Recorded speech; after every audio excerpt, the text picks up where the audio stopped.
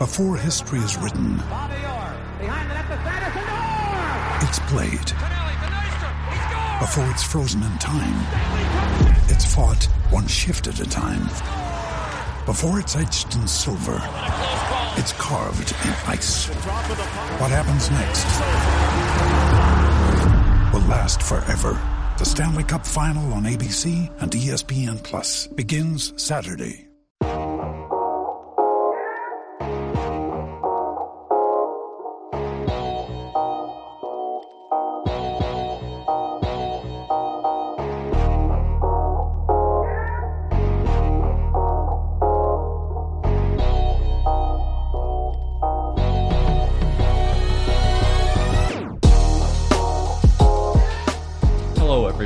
My name is Ryan Stacy, and welcome to the Hockey Minds podcast. This podcast is powered by Instat, the leader in video and data analysis. Instat Hockey supports all levels of our game worldwide with video breakdowns and/or scouting services. For more information, visit Instat on the web at instatsport.com or on Twitter at InstatHockey. Today I'm joined by Cassidy Preston, high-performance coach with consistent elite performance. When creating the podcast, I made it a point of emphasis to seek out individuals who have a role in hockey operations that offers a unique perspective on the game, and I think today's guest does just that. Cassidy does a great job of bringing the topic of mental performance and mental health to the forefront in what is an influential episode that will teach the listeners throughout. With that, I am happy to present Cassidy Preston, high-performance coach with consistent elite performance.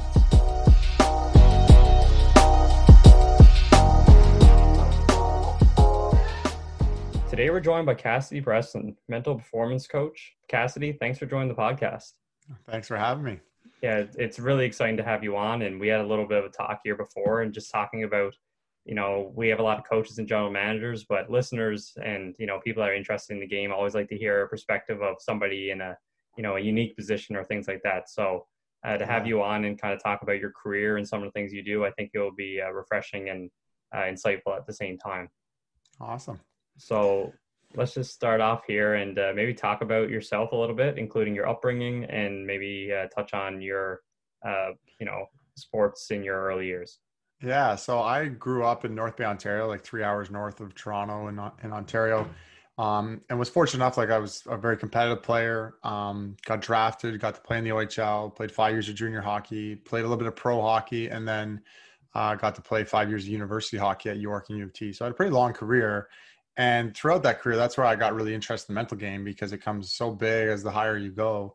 And I struggled. I really great one game, a disaster the next. So that's what kind of then moved me to kind of keep working on it and then do my schooling and do my master's and PhD in that field. And so now that's what I get to do full time, is helping people and teams and businesses work on their mindset to get that, performance and well-being side of it. So, and to have that consistency in the performance. So that's the short of it. I've done coaching. I coach AAA. I've worked with lots of different teams at different levels and now businesses. And so I've got a unique collection of experiences. And one of the things I like to highlight, which is kind of definitely taking a different approach than coaches and GMs to a degree, in the sense of I'm really just focused on and really interested in these, the mental skills, the less tangible concepts of, being an elite performer, and, versus the concrete, physical skills and technical skills and tactical things in the game. But what's actually going on in our mind and how we manage our thoughts and emotions is it's not so obvious. And it's often hard to talk about and understand and don't know how to. There's maybe we'll get into it later. But some of the big mistakes, just be confident and just stop worrying and don't worry about that and forget about it. Those are all the outcomes we want for our mind, not the how-to. Yeah. I hear other OHL players and their coaches are going, just be confident. You're not confident enough. Be more confident. That's not how you get, there's other things to do. But there's also understanding our thoughts and emotions, which can lead us to be overly doubtful, overly worried, and then therefore hurt our performance. So those are my interests, and I'm sure we'll get into some of those, but that's my somewhat short background story from being a kid to junior and some pro hockey and then going to school and coaching and now doing this full time has been a unique journey path so far. Yeah, and we'll definitely get to dive into a number of those experiences. But as you said, for coaches and things just telling you to be confident and things like that, it's not as straightforward. It's a very difficult process. And being able to relate to those players and help them through that process comes, more natural when you had a playing career yourself. So I know you referenced it quickly. Just go back on your playing career and talk about some of the places you've been and some of the experiences you had, as a player on the ice. Yeah, well, I grew up in a small town, so we like hockey, like in North Bay, like there's like 56,000 or so, and the Battalion are up there now, and so they got OHL hockey back, but like it was like we didn't have the same resources as like the in the big cities, and so there was when I got drafted and then left at 16 eventually, I went to Pembroke to play my underage year. It was like really kind of like getting myself out there and leaving the city and like those pressures and this unique of being a strong player in a small town, right? Like we didn't have like a lot of top players. And so that was kind of like a fun experience. And then, but like once I hit junior, it wasn't necessarily easy. Right. So, and I did okay. My first year, I actually got traded from North Bay to Pembroke, because I broke my jaw and the North Bay team was so stacked. And so they're like, it's not good for your development to stick around here. And so I broke my jaw, came back from that, played out in Pembroke. And then I jumped to the OHL the next year, trained really hard, make the team. And that first year in the OHL is where, things did not go the way I thought they were going to go. And I remember being about like 12 games in after being on the starting lineup for game one, 12, 15 games in and had no points. And coach goes, going to be hard to play you. So now I got played very little the rest of the year. If I did play, I was getting like a handful of shifts, 2-3 shifts. I had one game we drove from Toronto to Ottawa, like 4-hour bus ride. I'm in the lineup. I think I'm going to play. Didn't get a shift. Right. So like, it was a tough year. I got healthy scratched 34 games, like 34 times. I didn't play in the regular season. Then I got healthy scratched in the playoffs too. So confidence, the love of the game, like these, there's a lot of tough things and lessons I was able to learn in that time. But I was able to bounce back. I came back. I ended up going up and down the next year. I won a championship with the Buzzers in Junior A, which is like 5 rounds of playoffs. So it was really fun. Had some great success there. Had a solid year in the OHL the year after, being able to contribute finally. And then played out my OA year, did really well, had lots of fun, and then played some pro in Muskegon. So that was a really cool experience. I like going from junior and then playing with guys like 33 and it was a little like I said, like a cup of coffee down playing in the States, but it was some pro hockey, but that was a fun experience. And then I wanted to go to school. So that's what, I was like, I'm not going to just grind it out here in the pros. I'm going to go to school first. Maybe I'll do that after. And then, so I've wrapped up my undergrad at York and then did my master's at U of T and was able to play at 2 university, which is pretty rare. And that was a lot of fun. So, but at that point I was like, I'm not going to go play overseas or something. Like I know what I want to do. I want to keep and stay in school versus stop and come back. So I started my PhD after I finished my playing career. Definitely some rough waters in there. So.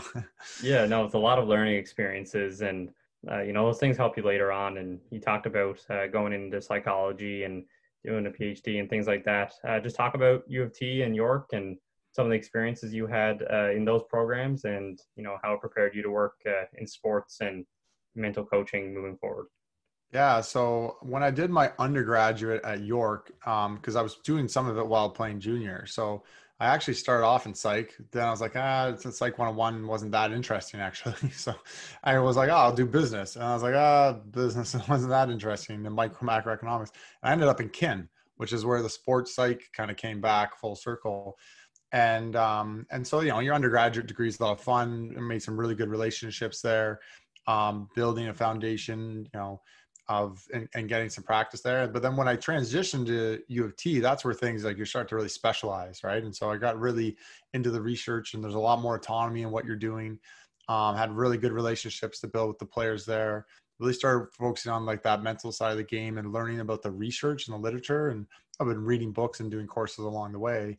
But that was really cool. And then obviously then when I go to do my PhD back at York, I go do this ping pong back and forth, finished my PhD there. That's where the learning really kind of, at a whole nother level of critical thinking and, the supervisors and the amount of reading and research I had to do was pretty high, but it's spending that time, not just applying things, but just learning. I spent so much time just kind of reading, learning, testing things out, having, helpful supervisors to kind of guide and give and great mentorship. My supervisor on my PhD was Jessica Fraser Thomas, and at U of T was Gretchen Kerr, like both fantastic models and supervisors on, how to understand concepts and think and critically think and be aware, and to apply yourself in research and life, and those things trickle forward. So it's actually 12 years I spent in university. That's the total amount. So it was because it was a 6-year undergrad between junior and then 3 years to finish it up, 2-year master's, 4 and a semester PhD. So that was a long time to be in school. I tell you, I was kind of happy to be done, but it surprisingly goes by pretty quick when I enjoyed what I did for the most part. So, and was able to do research that I was interested in. So yeah, that's pretty incredible. That's my schooling experience. It's a long story. It's short. Yeah, definitely. But I mean, for me, I did a 4-year undergraduate, and that was pretty much, I was done with the school and ready to dive into some other things. But, something as advanced as that, and so many different things to study and talk about that critical thinking and things like that. Not a lot of people can do it, but when you really put your mind to it, like anything, good things will come with it. And you talked about that thinking and getting that side of it, but then you also touched on applying, and that's something we see a lot in hockey and coaching early on, especially just taking some things and applying them and testing them out. And for you, one of your first coaching positions was with the North Toronto PWAA team. Just talk about that early experience and kind of what you learned in that initial role.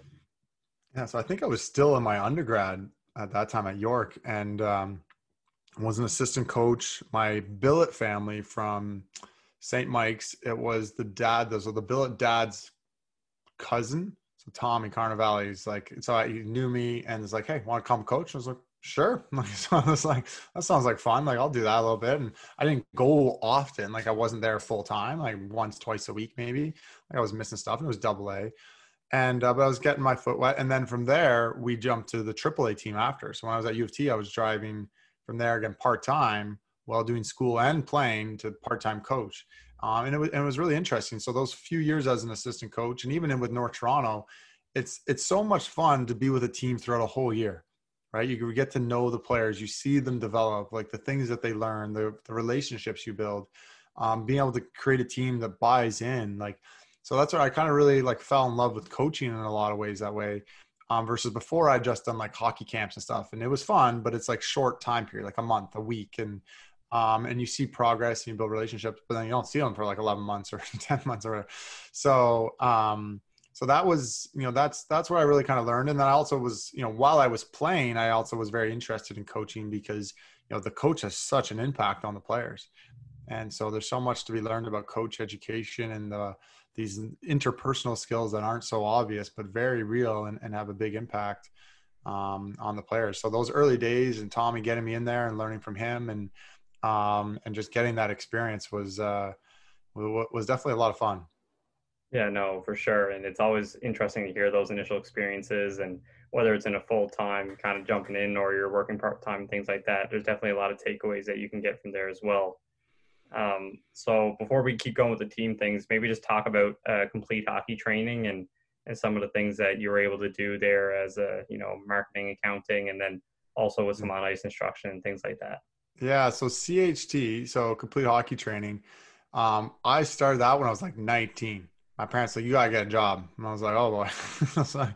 So something around then. And I was, my other job was, and we wanted to get into that, but I was bouncing at a bar. I was like the bouncer at the Moose in North Bay. So but like, that was only like a once or twice a week kind of thing. I'd like, an 8 o'clock, that 2 o'clock shift or whatever. Right. So it wasn't really a job. It was kind of, so then I started doing training hockey players, because in North Bay, small town, there wasn't really any hockey specific training or much of it really. So I was like, well, I'll train. Like, I didn't have much. I had some mentors that gave me some stuff, but I was like training by myself a lot, or one or two friends. And so I was like, I'll start training some players. We had some guys, some of our first guys, like Nick Hurd, still playing pro hockey. He's fantastic player. He's one of the first guys. We met him and his parents at Joey's little, restaurant fish and chip stand to be like, yeah, this is what we'll do. We'll work on it. And obviously the main thing we generally focused on was dryland training at first. And we did some skills training. And then obviously complete hockey training was about, also I was interested and wanted to teach them about the mind and their mindset and confidence and stuff. But I didn't know enough about it then. It was just a small part to it.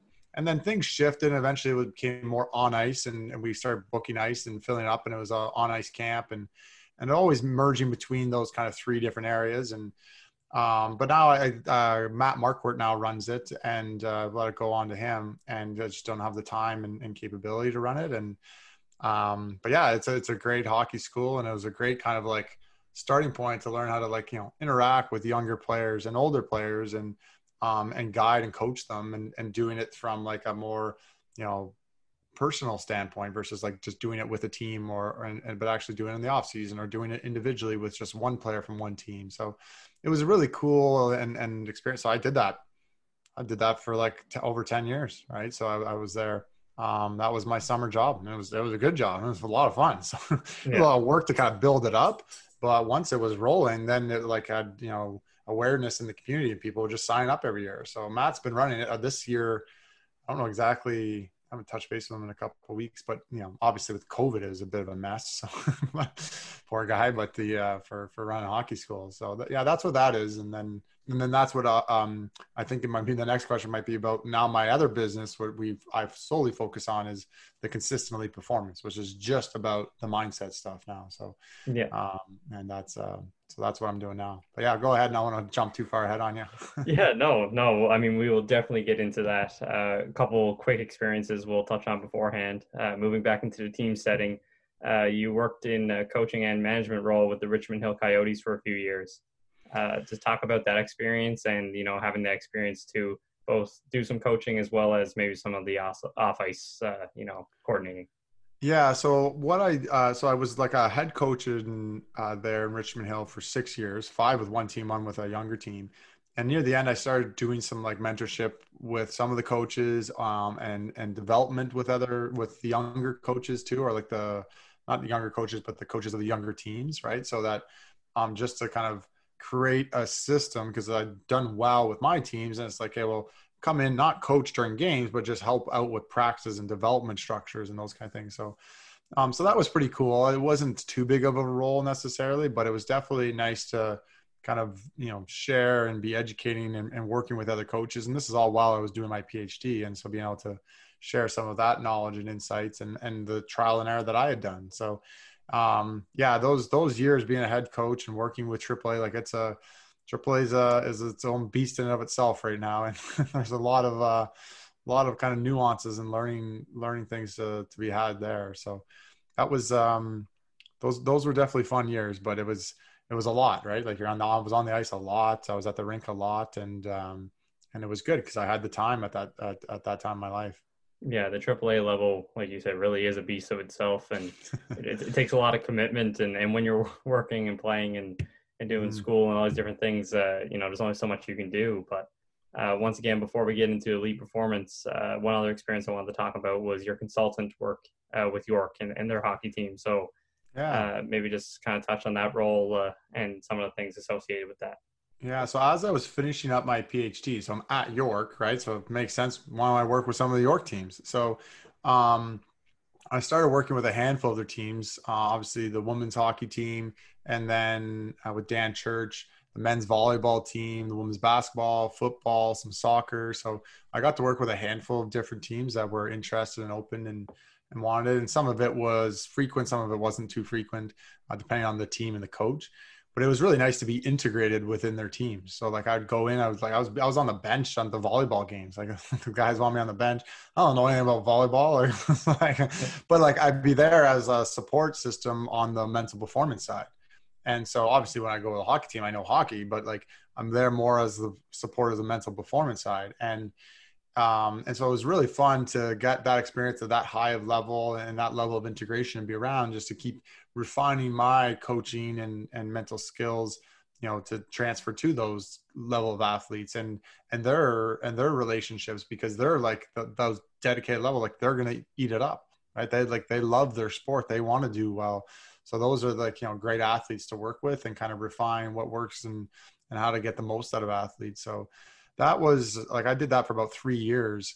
And every year it comes a little bit different. And near the end, I was really integrated with a few teams, and some of those teams did really well. And now Dan Church is, I think since then his teams have really been taking off. Like they had quite the year this year. I was chatting with him. Mike Wabi and the men's volleyball team was like, I love the volleyball team there. The culture of that team, I love volleyball. There was time like they loved it. Like it was just such a supportive group, and they did so well. So it was great to be a part of that and help, be a resource for the coach and the players. So that's, those were definitely fun times. It was easy because I lived close to York. I would just show up. I'd be at school anyways. It was easy little things, a way to get integrated into a team. Yeah. And I think from, conversations with people who have worked at youth sports level and things like that, you kind of get that unique blend that, they're not the kids, they're not junior players. And they have different aspirations for pro. Some of them see different options there. So you really have a unique like age group and time frame in their lives. So you get those different experiences of working with people, and any experience, like you said, is a good experience and something you can dive into. So now moving into a more prominent position here, consistent elite performance. Kind of talk about the reason for starting that up, and then just give us a breakdown of your work and your role. Yeah. So I finished my PhD. It'll be 3 years this December. So once I finished in December, it was, I guess, 2017. I can't remember now the exact years, but no, I guess it was 2018. So 2018, January, I was like, all right, what do I do now? I'm done school. So, and I was like, I want to do this full time. I want to give this a go. And like, I wanted to teach and stuff too. And I did some teaching at York and Humber, but, and I was still doing a little bit of the coaching and still had a bit of the hockey school, but I was like, this is what I want to do full time. So I'm like, all right, so I've got to create a business name. I created Consistent Elite Performance. I was like, that's the title of the business name. It's about helping athletes, perform well and have well-being. But we want them to do it consistently. And so it was kind of I thought it was a catchy name. To be determined. It's up for a vote if you want to weigh in. But it seems people seem to like it. And then it was just like, all right, how do we grow this? How do I get my name out there more? Because I'd only been doing it kind of part-time. I've been doing it part-time for a while, doing it with York.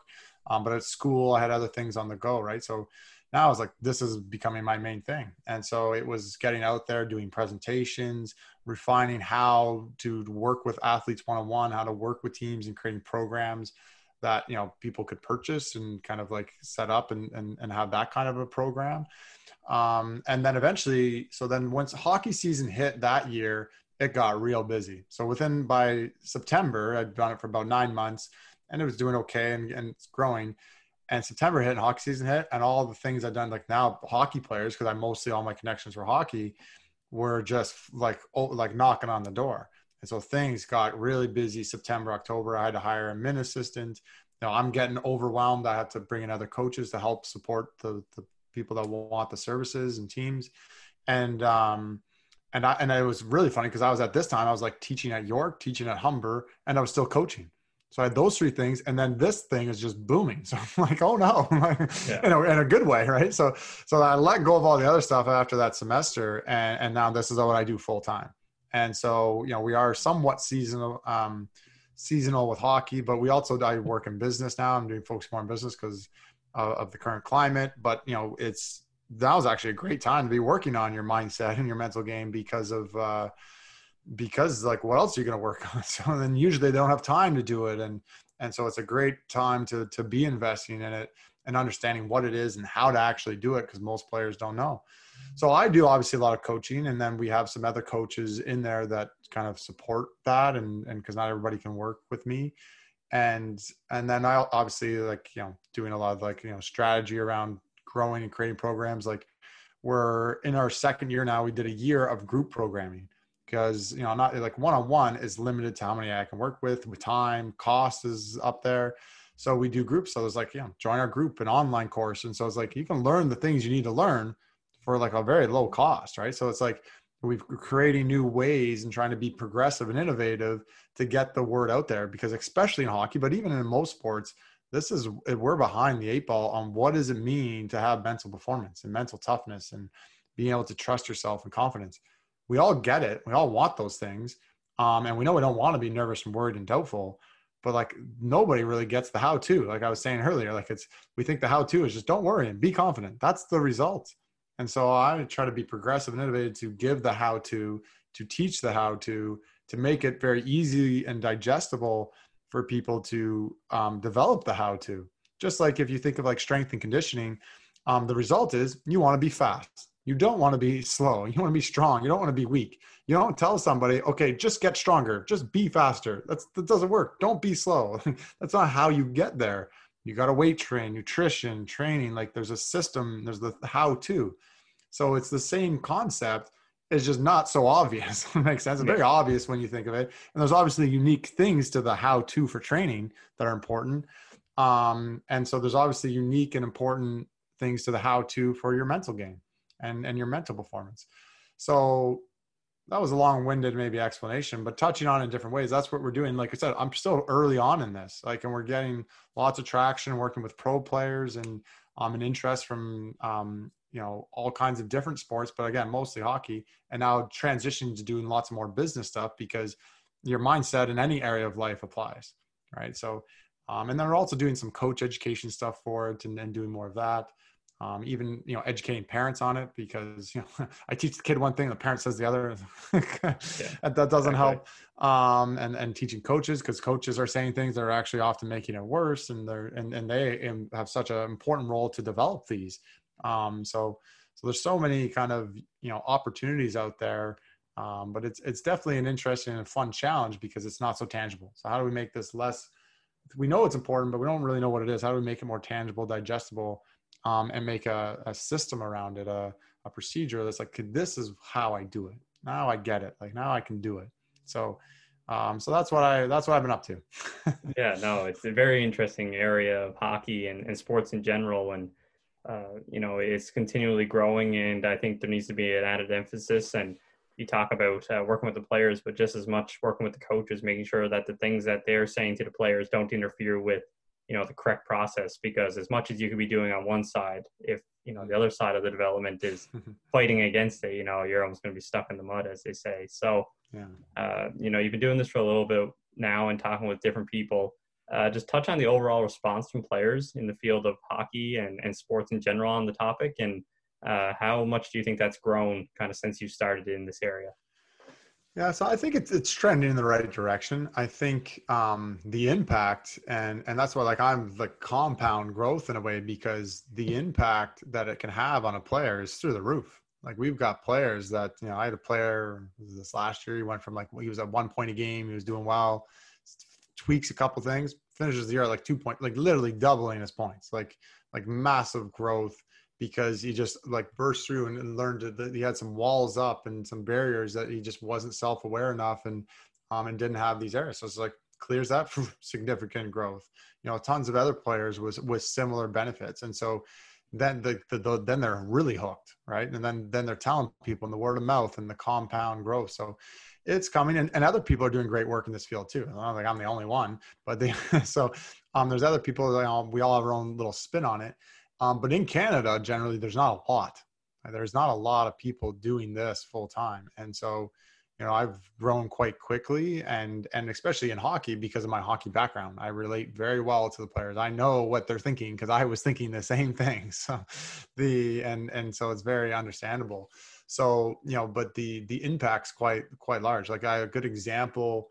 I won't say his name, but he's ready to be a really high NHL draft pick for next year's NHL draft. And on Monday we're chatting and he's 90%. He said, I'm 90%. I asked him the question. I was how much of your time and energy is going towards worry, doubt, negative thoughts? He's going down. It's heavy. It's 90%, 10% trust himself in that right mindset, believing and doing. And I was that's heavy. That's a low number, right? So it's not less about where you are. And within 3 days, I chatted with him last night, and he's at 80-20. He's flipped it around. He's now 80% already believing in doing so it can happen instantaneous, which is the really cool thing. But it's about taking the time to look within, understand yourself, know where you are and understand that that's a result. And he's trying to change the result. Oh, I'm 90% negative. I just got to be more positive. He's just trying to do this. You don't just change the result. Like it's like a player that's going slow. It's like, well, I just got to be faster. And it's like, no, maybe you got to do some training. But the cool thing with this is it can change like that. Like with training, it's going to take months to get from, if you're slow, you can get faster. Your stride, your shot, like it takes way more repetition on more time and energy. This and this player, as an example, now you got to keep doing it. And it's a never ending process, just like being fast is, oh, now I don't have to train anymore because now I'm fast. You got to keep training and eating well, or you'll get slow again, or you'll slow down. So the impact is quite high. And when the players buy in, and how much more players buying in than before, it's hard to really assess that on a big scale. But I would definitely say it's becoming more and more normalized. And the more players do it, the more they share, the more other players are then interested. So that's and it's growing. And the more we do, and I personally do well, like work with a player and teams, and it does well, then more people want to get interested. So it's an area that everybody works on, whether they know they are or not. So yeah. That's another way to kind of frame it. And the last area that someone else said to me recently is just like, protecting your investment, right? So it's like you train so much and you invest so much money and time and energy into your physical abilities, your technical abilities. And like minor hockey is probably 10, 15 grand a year. Like these AAA players, an NHL team's paying a guy $7 million, $5 million. And like, if he's nervous and starting to doubt himself and get in his own head, what a waste of $7 million. Like, you know what I mean? Like, what a waste of, 10 grand a year. Like your investment goes out the window because you're not, ensuring and giving the full perspective, and let alone the life skills and well-being factor. Because it's not just about performance. So the name, consistently performance, because that's what people seem to care about first and foremost. But people do care about well-being and enjoying the game. And when you're having fun and you're feeling better, you play better too. Like they go hand in hand. And so you can't just focus on just one. They're there together. And sometimes there's a misconception that we think, oh, it's just about this one. Who cares about that? Well, you do that, it won't give you long-term success, right? You might get results short-term, but eventually you'll burn out, or it won't be sustainable. And some people think, oh, well, I just have to be high well-being and low performance doesn't, who cares about performance? Well, that's not a great model, obviously. So you want to do both. That won't work really well either. You want a meaningful impact and growth, and that comes with both sides of the coin. So they go together. Yeah, outstanding analysis there. And I think that's something that a lot of people have to consider, in more current age, like look at different things and your well-being, and there's so many ways that you can approach the topic, but at the end of the day, they kind of come with the same result. You have to look after yourself and work with your headspace and things like that. And I know we talked about the growth since you started, but maybe a tough question, but looking, say, 10 years down the road, considering that some people will look at it as to help with their well-being, to help with their performance, or people might even look at it protecting your assets, things like that. Where do you see the impact of sports consulting and mental performance coaching reaching in that time frame? And do you think that every team is going to be using it, or kind of what's your thoughts around that topic? Yeah, the long-term impact. Great question. Yeah, no, for sure. I think the long-term impact's to the roof. Like we'll work sometimes with some pretty young players, and it's like, good for you for starting young, because the sooner you learn these habits, the sooner you get the benefits and the long-term benefits of them. Instead of trying to work with a 17-year-old, we got 7 years of being overly focused on outcomes and worrying about what other people think. I'm trying to break that down and develop the new habit and mindset. And it can happen fairly quickly, but still when they're young. So the impact then is if they truly develop the habit and they stick with it. And a lot of our players, and they stick on and they do those group calls and they have some touch-ins over time. But if you do a year-long program or a couple of years, you're staying involved on this, it's now ingrained. It's just how you live, right? You think of elite performing in any area of life. So because everybody's going to stop playing at some point. What do you do with your life then? And you need these are life skills. And so the impact on performance long-term, the best players are usually very resilient and confident because they've developed these skills in some way of a form, right? And so it's not that they don't get worried or have negative thoughts. They just know how to manage them and deal with them. And they've developed that in various ways over time. I'm often maybe working with someone like myself. So, so that impact, it definitely allows you to consistently learn, grow, and have that performance and well-being over long-term in all areas of life. So it's definitely, I think there's a lot of great impact on that form. In terms of how, think of it in terms of like teams and the impact there, and whether they'll be using it more and more. I for sure think so. I think I don't know how long it'll take, but making it more integrated into coach education, right? I think coaches, I said the same thing twice. Coaches really value, and that's how important coaches are. How many coaches? All coaches, a lot of coaches are really seeing the value in it. So they bring me in or bring someone in to teach it, but they also want to learn it themselves because, they're there daily. You get that touch point with an athlete daily. And if you don't understand the mental game and the mental side of things and their mental performance, they might be slipping and you might be saying things, or there's things you could help reinforce if you notice them getting thrown off, and you could help, get them build those habits. Right. Whereas like, I can't be with an athlete daily. Some of our athletes, we text daily. We have my men text them daily, give them reminders about certain things because they'll forget. Some of these kids that don't have those habits yet. So, but the coaches are there with them often daily or frequently. And so that's a big area I think that's growing is the integration with coaching and teams. And then like, within the NHL, within the OHL, within minor hockey and those areas, like the NHL doesn't have I don't think every team has it. I was talking with somebody who's in the Vancouver organization. Like I've worked with some NHL guys and had conversations with them. And so like my understanding, like there will be one with every NHL team. Like the MLB's got like 4 people on staff for every team. Like it's like, so it's just the NHL is just coming along. And so, and then my hope is I'll be working with more of those teams and as I go. And even in the OHL, I've got like 3 different OHL teams discussions about, who wants to like, and I think every OHL team will have one and so forth. And maybe there's one connected with minor hockey organizations or in that area, but, or like interns as an example. So, cause I have people come in, they want internships. And so like, cause for a minor hockey organization and teams to hire me to be around a lot is a lot in their budget as is, but the intern they can then bring in for a lot more reasonable cost and they get that support. So, and they might not have the same experience as me, but they're teaching the same things and I kind of then supervise them in a way. So that's, some long-term, impact and where is it going? I could see it, it definitely has a great impact. So then it's just going to keep compound growth, right? To a degree. There's always going to be some naysayers, but I was doing another actually podcast series about pure coach education. And like one concept's always nice. I like Malcolm Gladwell talks about like the tipping point. Like when do we really hit the tipping point? Like right now, it hasn't tipped yet. Does that make sense? It's not like everybody's doing it. It's like, I'd say like 20%, like 15, 10% of players are really kind of taking advantage of teams, coaches taking advantage of it. In the NHL, like, I don't know what the percentage is, probably higher to a degree, but then how integrated are they? Because I know even in the NHL, some teams that they work with, and even in the MLB, they're like, some of the coaches, like, I don't want to talk to this guy. I'm running my own show. You go work with the AHL team. Right. So it's like, right. And even in the OHL, like, I don't know if I want to bring someone, I don't know what I'm doing. Right. And so, but it's like, why not have a support system? Like anybody in any leadership position knows, support yourself with smart people. John Cooper, they got the guy there, Ryan Hamilton, they've been won the Stanley Cup, right? They've been dominating, doing well for a year. He's integrated in the team, like on the NHL team, not just the AHL team. Obviously does a lot of work with, I chat with him a few months ago. I don't have all the details, but that level of integration, is coming. But again, how much is it now? Like, I don't have the stats. Like, I don't know. But like, I do a team presentation, like, a couple kids might sign up. Well, that's like 2 out of 15. Like, what are the other 13 kids doing? So It's not like it has not tipped. Whereas like, maybe I go do presentations like, 12 kids reach out and like most of them are reaching out.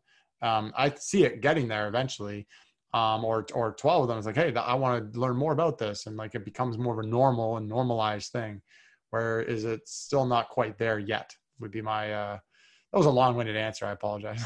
No, listen, I love when people get into these topics and are passionate about it and keep it going. But, to back up some of them points there, it's definitely a thing that needs to continue to grow. And like you said, reach that tipping point. Eventually it will, but just continually educating people and the coaches are a very good example of somebody that can help bring it to the players and things like that. But definitely something that will continue to evolve in hockey. But in sports in general, and you've worked with different teams and things like that, just talk about maybe the importance or the benefit of having players who are, multi-sport athletes and having those experience in other sports, and how that can, help them with their mental performance, and what's just some takeaways around that area. Yeah, well, the research behind it is obviously through the roof, and a lot of people report on that. Like, you're a multi-sport athlete, you're a better athlete generally. So you're going to be better at the sport you end up specializing in or end up choosing when you go to collegiate levels or the higher levels. So there's pure just athletic abilities, and but it's also just healthy development, right? You think of like youth sport is about development. Well, what's development all about? Is about specializing in a sport very early and doing the same thing over and over again? Is that what development is? Maybe, but not exactly. Like, development's developing the person, developing the athlete and their athleticism, and developing their mind. Is it healthy for a kid's mind to be doing the same thing like 20 hours a week since they're like 7 for like 10 years till they're 17? You think they're going to be, just still loving the game and as well-rounded and as athletic because they've been doing like, not that it wouldn't work, but you just want to be cautious of that. And generally what the research says, that's not the best approach. So, and then instead, or the other big thing to then touch on with that is what you touched on, one of the mental benefits of doing another sport. Say I'm an elite hockey player, but I also play some competitive ball, but on my like baseball and on my hockey team, I'm the stud, right? Like, I'm the best player. So I'm used to just, thriving, being the go-to guy, but on baseball, I'm not. So now I get to deal with adversity and deal with like, I got to work my way up the lineup and earn my more things and struggle and learn those other mental skills. And then in hockey, you're learning about the skills of, dealing with the pressure and the things. So it's like you get a bit more of a balance versus just like, oh, I'm just gonna do one sport and do only the sport that I'm really good at. So that's like, and then you don't have a well-rounded experience. Your whole, identity is wrapped around one sport too, which is, there's all kinds of issues related to that too. I am just a hockey player. Well, there's more to you than that. Yeah. Like there's, and not even just like, I'm an athlete. I can do other sports, but like, that's just the whole basic principle of, other areas of your life. And if you don't do that, that's often will catch up with you. Yeah, for sure. And, even with coaches and people management, having those multi-sport experiences can be beneficial, but definitely, like you said, from a mindset and maybe struggling in one sport, you can take that into your approach in a sport you're succeeding in and vice versa and things like that. And, a lot of people talk about Michael Jordan playing multiple sports, and even for a guy like him, I'm sure it helped him succeed in basketball, having that stint in baseball. But that's a very highlighted story there, but I think it's a really good point to make. And it's something that we encourage all athletes and people listening to the podcast to dive into that area and look for opportunities in other sports to get involved. A lot of that information and things like that come from books and articles and a multitude of areas that you reference. For you personally, maybe sports specific, but also not sports specific. What are some of your favorite things to reference for new ideas in your field? Yeah, great question. So I've got a lot of different mentors and people I've learned from. I probably can't list them all. So I actually, a lot of my stuff, I attribute a lot to Dr. John Demartini. So he does a lot of really cool work, not a lot in sport at all, actually, but just in general with dealing with your thoughts and emotions and understanding who you are and your values and where you want to go and be able to deal with these kind of concepts and deal with them in a very real, broken down way. So he's been a huge mentor for me and very helpful. So he gives me lots of inspiration and guidance for that. I've got my uncle's actually does a lot of coaching and consulting, and he's done a lot of John's work. So I chat with him a lot. He's a big resource. My dad's in this area now. He's actually a medical doctor that now teaches mindfulness, like become all like Buddha's. He's not big Buddha, but does a lot of meditation and this mindfulness work. So he's obviously helpful in that area. But then all my supervisors in the research on positive youth development, transformational leadership. There's a bunch of great stuff there. Autonomy, supportive coaching behavior. So intrinsic motivation or self-determined motivation is like DC and Ryan. So their research goes back to 1985. Carol Dweck's work is similar in line with that. We've known this stuff for decades. We know what it is and how to cultivate these concepts that aren't so obvious. And it's still just catching up with it. Like it's still like not even the bridge is not even close to being covered yet. We have not even close to hitting the tipping point. But these things that are very real, that have a very big impact, and we can learn to understand them and make the most out of them and channel the energy that we have with our thoughts and emotions. It can help us perform our best and improve well-being. So get that player that's a 90-10 to flip it and start being, 95% believing, doing in that healthy mindset and performance and well-being. So yeah, those would be some of the top ones. Timothy Galloway wrote a book way back. Again, here's another classic called The Inner Game of Tennis. He also wrote one, The Inner Game of Golf, but his first one, The Inner Game of Tennis, fantastic. Some fantastic principles in there. I just read The Confident Gap. I read a lot of also Make It Stick is a concept idea and book that's fantastic. I just read, Mike Koska actually just recommended it to me, and then I crushed through that. I was like, this is just being able to take a concept, because a lot of what we do is just pure concepts, and make it, how do you make something stick? How do you make people resonate and apply? Like, as we talk a lot with our reset routine, like bubbles and pink elephants and like funny analogies, because we can't show it to you on a video. I can't be like, here's how to manage your emotions on a video. Like there's no physical thing going on. It's an emotional, internal thoughts and emotions. So we want to conceptualize these and make analogies that stick. And I just actually made a YouTube video earlier, just explaining more the how-to channeling nerves. And it's just like really dichotomize it, make it clear, there's, that believing, doing, it's a continuum. And how much is it that versus worry and doubt and nerves and then, but like, that's the result, not the how-to. So it's like, it's showing it, writing it out, and having people see the choice and where they want to direct their energy. So, I guess what I was also then getting out of that is I like to try to innovate. So it's just like, I don't like, obviously I take lots from all kinds of different areas. I've done some really other cool courses. I'm just told you I had a lot. So I'm trying to name as many as I can. T. Harv Eker is a guy most famously known for like the millionaire mindset kind of stuff. But then he's got all these other cool courses. And we did a bunch of these weird courses doing like, I walked on fire. I was walking on glass. Someone broke a thing on my chest, like ropes courses, all kinds of crazy stuff. But it's, learning different concepts related to our mind. I did a leadership course. So I've done some weird stuff. I did a course. Here's a good one. I did a course.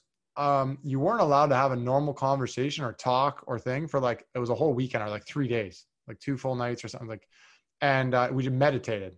I don't really overly recommend it because it's kind of weird, but it's very insightful.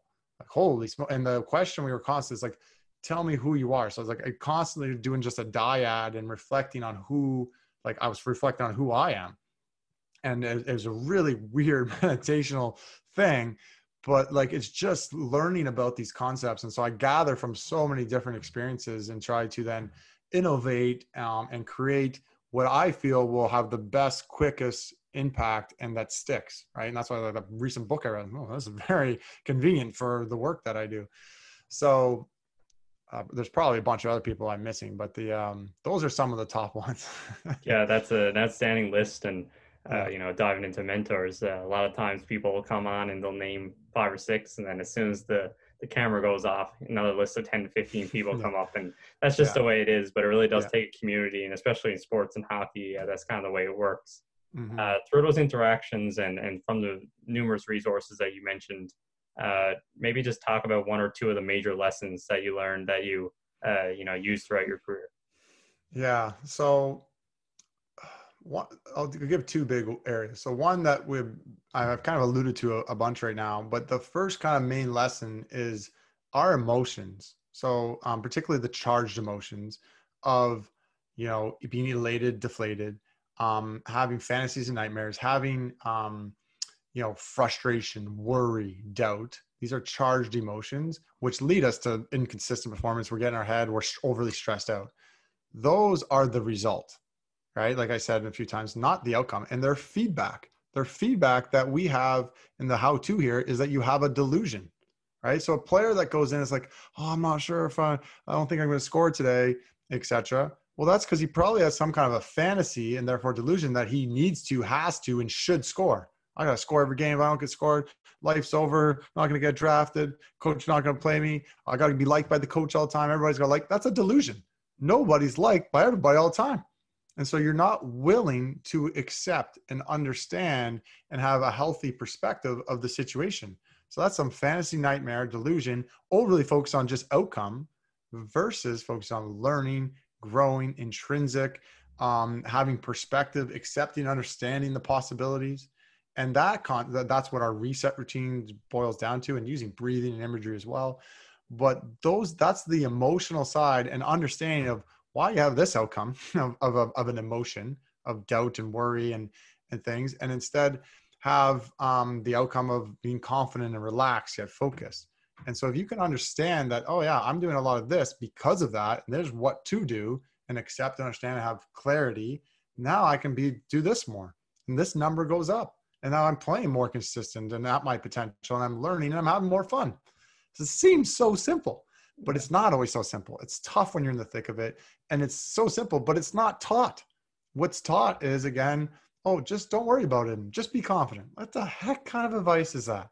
Right? That's like telling someone, just be faster and don't be slow. Like how do I get faster? What do I got to do? What are the steps? And understanding, looking within. You got to be vulnerable. You got to be willing to be honest with yourself. And so that's it. And then the other way to just frame that up too is like, we're all just energy. We have energy. Like as an example, I don't know if I said this earlier, but a hockey player, if you have like, oh, you got a big basketball game tomorrow, I don't care. I don't have much energy about that. So I got these energies and thoughts and emotions and feelings or nerves because I care about the sport, right? Or I care about the things that I care about, like a big presentation or whatever it is and big game. And so those nerves are energy, and you have a choice to channel it and go into I accept and understand, and then still be focused and confident and then get the results, or you don't channel it and you develop a fantasy and don't check your mindset and your thoughts, and it's all over the place and the nerves are using you. Now you're overly doubting yourself and nervous and anxious and worried, etc. So that concept, and again, John DeMartini is a great mentor, has helped me clarify a lot of that and taught me, majority of that. And obviously I have my own little spins on it, but yeah, he's big. And the other thing come from him too, is I probably brought him up first, is the be, do, have model, which is, who do you want to be? What do you want to do? What do you want to have? And have alignment there. And most people are highly focused on what do we want to have. Okay. And so it's like, I want to get these results. I want to score. We want to win. It's all about the have and the outcome, which, like I said, that's part of the problematic for the how-to of the, getting the right mindset. And so there's a couple cool lessons to take out of that. First and foremost, that when you're overly focused on your have, and it's a high percentage of your energy is going there, it usually is because you also have a fantasy on thinking, they got to be perfect and these things. And you can't stop thinking about it. It's like a goal scorer wanting to score, but he can't stop thinking. He's like, I got to score. I need to score. He's less likely to score. Instead, what you want is alignment between those. So it's like choosing, who do you want to be? Get to that intrinsic thing. Why do you play your sport? What type of player do you want to be? How does it feel? And the answer is not just to win, because the winning is the outcome. That's the have, or the get points or get drafted. The B is actually more to do with who you are and these intrinsic areas of learning, growing, contributing. And then if you can really get re-engaged with the B, what you want to do, because those are obviously highly aligned, and you have alignment there, and then that leads to the outcomes. And the more we focus on being and doing, the more the outcomes are like taking care of yourself. Like the common line is like, trust the process, right? But most people don't trust the process. They're just focused on the outcome. So the process is about doing, obviously, but don't forget being. And most people is like, oh, we're really focused on have. And I sometimes then start to think about do, and almost never think about who we're being. And we don't really get the be concept because that's more intrinsic. And so again, those would be the top two ones right now that I'd highlight, some things that I've learned and doing my best to share with others. So yeah, it's definitely an area and things that players especially, but other people can take away as well. And I'm sure everybody in hockey operations and things like that at some point think about, the fantasy. They want to be at the NHL level, but like Sean LaFortune said in the previous episode and others said before, enjoy the process, work on the process. who you want to be, and then eventually the results will come. As a final question here today, if you could go back in time and talk to yourself, maybe, during your junior time and looking into school and things like that, or someone who's in a similar position, what's one piece of advice that you would give them, hoping that they would, be in a similar position as you today? Yeah, I think, it's a great question. I think my answer changes. Somebody else asked me that maybe a month ago. I'm like, what did I say then? I was like, I'm gonna copy myself from a couple months ago. I can't remember. So it was funny. But now, so one of the big things, like when you're young, and at any point in your life, really, but definitely when you're young, and I've done this with a handful of athletes and people lately. A lot of it is like, figuring out, what do you want to do? Right? Like who do you want to be? Right? We're just talking about, what do you value? Because where does that come from? Why do we have energy towards hockey and not basketball? Why do we value it? What's meaningful? And understanding that, and then embracing it. And sometimes it's like, well, where do I want my energy to go? And why so asking those tough questions, I think is so important. And I did ask it to a bit, but obviously, hindsight, if someone was asking me more of those questions or had more of that, guidance, or somebody that been through it, or, get some more clarity. And that's obviously why I do what I do. I don't want players to go through all the struggle that I went through trying to figure it out the long way. So, 10-year career plus a 12-year university career. But it's spending some time and energy getting to know yourself and your values and your why. And that changes. And the unique thing that I throw out, like I said, sometimes it becomes very important when that's very unclear, right? Because it's if you're in a transition, like if you're in school or you're, and it's those athletes like at university, and they eventually know they're not going to go play pro sports. So then what do they value? I don't know. And they're kind of lost, and there's a party all the time or something, or and they're not doing things that are meaningful. And so it's about knowing what you value. And then it's not about pursuing happiness, but pursuing meaning in your life, because there's no escaping pain, right? There's no that's fantasy nightmare. Oh, I'm just gonna have no pain in my life. How the heck are you gonna do that? It's like there's instead do things that are meaningful, find challenges that are meaningful. And that's where true joy comes from. You can go get external pleasure, but there'll be a lack of meaning in that. If you get too much external pleasure, like you just play video games all the time and don't do things that are meaningful, you'll end up regretting it and have nothing to show for yourself, unless you become an EA gamer. I always say, but I don't really encourage that. I don't know enough about it. So the point being is, that the short of it was get to know yourself, your values. I think those are huge things, especially when you're young. And because there's so many of those times you're going to be like, what the heck am I doing this for? Do I really want this? Great questions to ask yourself. Spend some time reflecting on that for a period of your time. There's going to be transition times in your life.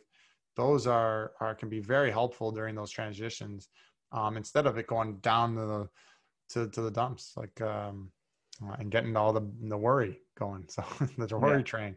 So it wasn't the most clear answer, but when you ask a big question like that, then it makes me ponder.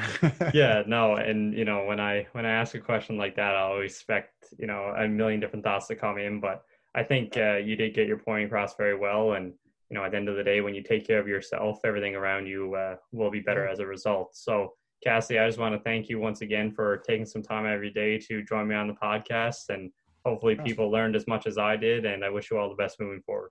Thanks so much for having me, Ryan. All right. I really appreciate it. Take care. Take care.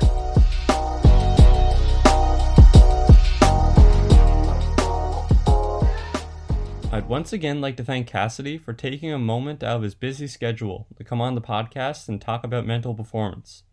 We don't often associate that topic with hockey operations, but after listening to his story and ideas, I think it's fair to say it should be included moving forward.